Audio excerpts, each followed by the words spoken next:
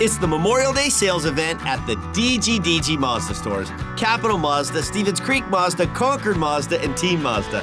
Hey, it's Sean Delgrand. And we've got over 800 brand new Mazdas with outstanding incentives, like low monthly lease payments and low APR financing. Yep, it's just a great time to buy. So don't miss the Memorial Day sales event at the DGDG Mazda stores in San Jose, Concord, and Vallejo. Financing on approval of credit. We're getting you ready for the game on The Build-Up with news from around the league, interviews, highlights, and more. Here's your host, Ted Ramey.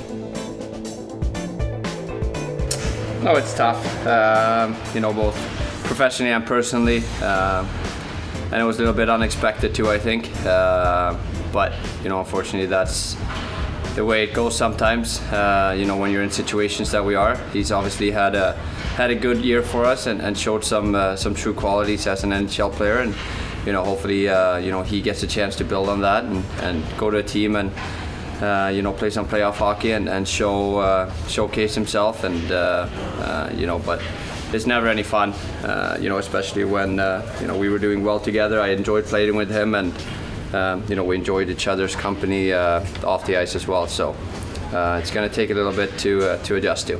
Good afternoon, everyone. We are back. It is time for our first game from the Sharks since January 28th in what was a very nice win over the Pens. And now we get to see if the Sharks are going to be able to carry some of that momentum here into we're beyond the start of the second half, but it's the post-All-Star break time of the year. I'm very excited to see what happens now for the San Jose Sharks because, as I have said many, many times, what happens now for this team is going to be very impactful in terms of the trades that are made, in terms of the contracts that are signed and or are not signed. And I really do look at, the trades that we saw of Neitz and now Megna goes the other night. And I know that some of you are saying that, I think they could have gotten more than a fourth round pick for him. And I'm just kind of like, you know what? You get what you can get for him. Here's the question you need to ask yourself right now. Is Megna helping the San Jose Sharks be a contender right now? Is he helping them win right now? As much as you may enjoy his game, as much as you might like and appreciate how he is paired with Erik Karlsson, he is not helping the Sharks win now.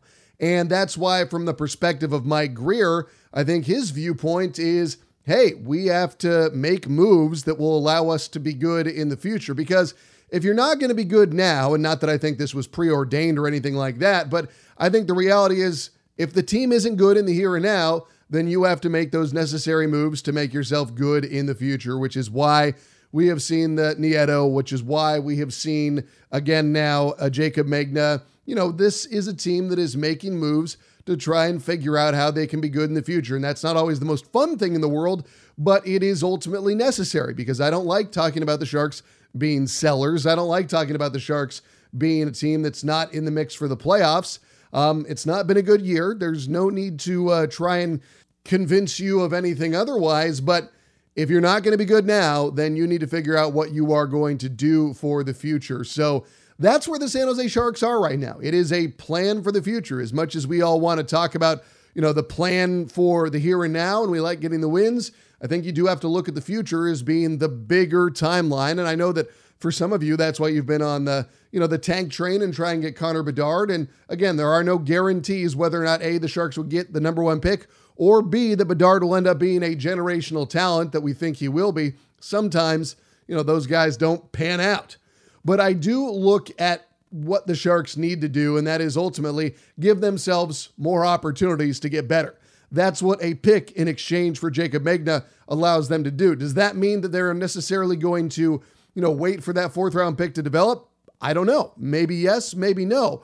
But I also know that if they're going to try and package another deal that they think they can get them better for the future in the short term, then yeah, they're probably going to do that.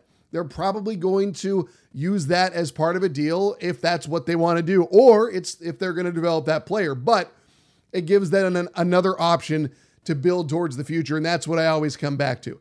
It's not about the like for like or the value for equivalent value. It's about the opportunity and what this represents in the long term for the San Jose Sharks as opposed to what it represents in the short term. Because in the short term, yeah, it's not fun. we don't like watching this team perform poorly. At least I don't. Maybe you're different. Maybe you are viewing things in a different way than I am. But yeah, I want the Sharks to be good again. I want this team to be a contender. I want them to be like the Tampa Bay Lightning, a team that is in many ways a standard bearer of success in the NHL and presenting a very, very stark challenge for the San Jose Sharks for which they have to test themselves. This has the potential to get ugly. Tampa did play last night. They got it handed to them by the Panthers 7-1, and they're probably going to be angry and probably looking at the San Jose Sharks as an opportunity to get back on track in front of their home fans. So yeah, this has challenge written all over it. There's no other way to acknowledge it, but in the Sharks' favor, they'll be fresh. Not in the Sharks' favor, they will be rusty. January 28th was a while ago, and now the Sharks, they've got to put the pedal to the metal and get things going in the right direction. Head coach David Quinn spoke with the media this morning, being asked if they have to be the Storm or handle the Storm in the first 10 minutes of this match. I think we always want to be the Storm. Obviously, this is a team that's the standard in the National Hockey League, in my opinion. Yeah. The way they run their organization, the way they coach, the players they have, the way they balance skill with grit and compete. But regardless of who you're playing, we've trying to set a standard for ourselves and to get to that level. And, to me, you've got to constantly be the aggressor and keep your foot on the pedal. And, you want to create the storm. And that's something that, we're trying to do night in and night out. And I'm on board with all of that, and I would hope that the Sharks can try and push Tampa in the first 10 minutes of the game, because you always know how it is on the second night of a back-to-back. Those first 10 minutes can be very telling. It's not like the opposition that isn't on the second night of a back-to-back slows down to match the pace of the opposition.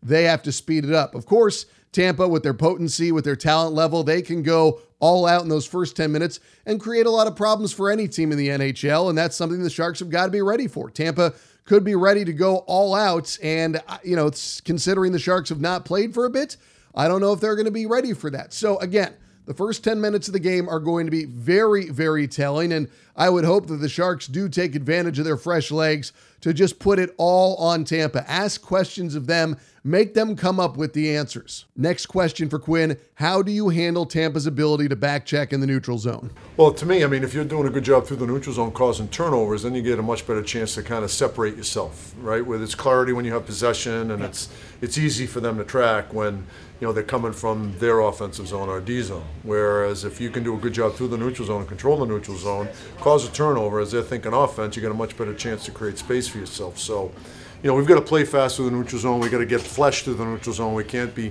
fishing for pucks and watching people go by us. We've got to make sure we're getting pieces of the body, slowing them down, hopefully cause a turnover and be able to counter. And as a plan, I am all for it, but the Tampa Bay Lightning are a team that even if you have a plan, of which I'm always fine with having a plan, a bad plan even is better than no plan at all. So have your plan, but you also have to have a plan B or be ready for a pushback, because Tampa doesn't make anything easy. They might make life difficult for every single team in the NHL, and that's what they're going to do for the San Jose Sharks tonight. They are going to force them into mistakes. They are going to make them commit errors, and the Sharks have to be able and prepared to handle that pushback from Tampa. That's the hardest thing about playing these top-tier teams in the NHL, is that they have a backup plan, and beyond their backup plan, they have a backup plan to that. And you probably go one deeper as they find multiple ways to beat you throughout a game, and that's just unfortunately what the Sharks don't have right now. They have limited capacity and ability to beat teams, and they usually need to have things go their way to end up being successful when all is said and done. Now, that said, we have seen some certain things, and I think that when the Sharks play against upper echelon top tier teams, they do some of those things a little bit better and with a little more care than they do against some of the lower tier teams. And I'm not saying that to be inflammatory or critical or anything. It's just part of that reality. I think the Sharks realize against these top tier teams that they have to lock it down and play in a way where they do, as I've pointed out many times, the little things well. Very important to do the little things well. Very important to give yourself that opportunity to, again, finish your checks, take care of the puck, meet guys at the blue line, have nice entries, and have your breakout be with speed and be ready to make that pass and be heads up, head on a swivel type play. Like when the Sharks are playing well, they do all those little things well. I know we focus on the big time mistakes, but again, I look to the little things, the foundational or fundamental pieces of quality hockey, and that's what the Sharks have to rely on tonight. Another thing they will have to rely on is the play of their netminder, Kaapo Kähkönen, in net tonight. He is coming off of what I thought was a good performance against Pittsburgh, and it appears that David Quinn feels that way as well. Well, I thought that was his best game of the year against Pittsburgh. I know you see 4 goals given up, but he didn't really have any chance on any of those, and he made some big saves, in particular to start the third period and to start the first period. So, obviously I'd like both of them to want to run with it and play at a high level, so we've got 2 guys that we can rely on, and we do rely on these guys, and we trust these guys, so it is an opportunity for him to build on his best game of the year. Now, obviously, there is going to be a lot of trade speculation rumbling around James Reimer right now, so you do have to wonder how much that is playing a factor in terms of wanting to get Kaapo out there and not wanting to put a Reimer in a chance to get hurt. Again, I am just speculating, but we are fewer than 30 days away from the March 3rd trade deadline, of which there's going to be a lot of speculation. And, you want to continue that speculation train. Once again, Kevin Labanc is not in the Sharks lineup tonight. So that is one to at least be aware of. I think that right now, Kevin Labanc is somewhat in the doghouse. I would have to imagine that the Sharks, have not liked what they've seen from his game, it's tough because the point production was there, but even though he sat out for a few games, he got back in for one. He was, they didn't give him another chance shortly thereafter. So again, there's multiple ways to interpret that. And of course, as we are approaching the deadline, it makes it that much more difficult to try and interpret these things. But it is, that much more interesting to say the very least, because what if it does mean a trade is on the horizon? Your guess is as good as mine right now. But again, my interest level is at an all-time high. Here's Quinn talking about the absences of Labanc. Yeah, he's handling it as a professional. Obviously, no player likes not playing. He certainly doesn't like not playing, but he's handling it in the manner that I expected him to handle it in a professional way, and he's doing everything he can to get back in the lineup. And I fully anticipate when he does get back in the lineup, he's going to raise his game to the level which will keep him in the lineup.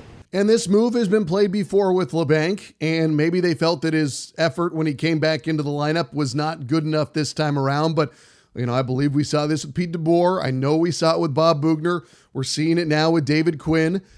And that's on Kevin Labanc now to have the appropriate response, unless they are holding him out to trade him, which is, of course, always a possibility. But, I do think that there is the message that is being sent. We're looking at almost a month-ish now with the break included, but a month-ish worth of time where Kevin Labanc has not been consistently in the lineup. And maybe they feel that's because previously the message has not been imparted well enough, or that it's not been absorbed well enough. So they're looking for a different outcome this time around. They are looking for something to change. They are looking for something to be different. They are looking overall for something to just be an instigator for Kevin Labanc to have a better time on the ice for what they want to do going forward. I don't mean better time like enjoying himself, but like his time needs to be better. His time on the ice needs to be more impactful. And it's not just Kevin Labanc. We go back to the month of January. Tomas Hertl was not in good form. His scoring was few and far between, and you wonder what's going on there. Is he getting angry about the losses? Is he tired because of having a young family? Both totally valid excuses, but his job is to perform at a high level out there on the ice, and hopefully it's just a cold stretch. He was cold to start the season as well, but these type of extended cold stretches from Tomas Hertl are not something that we were used to seeing in the past.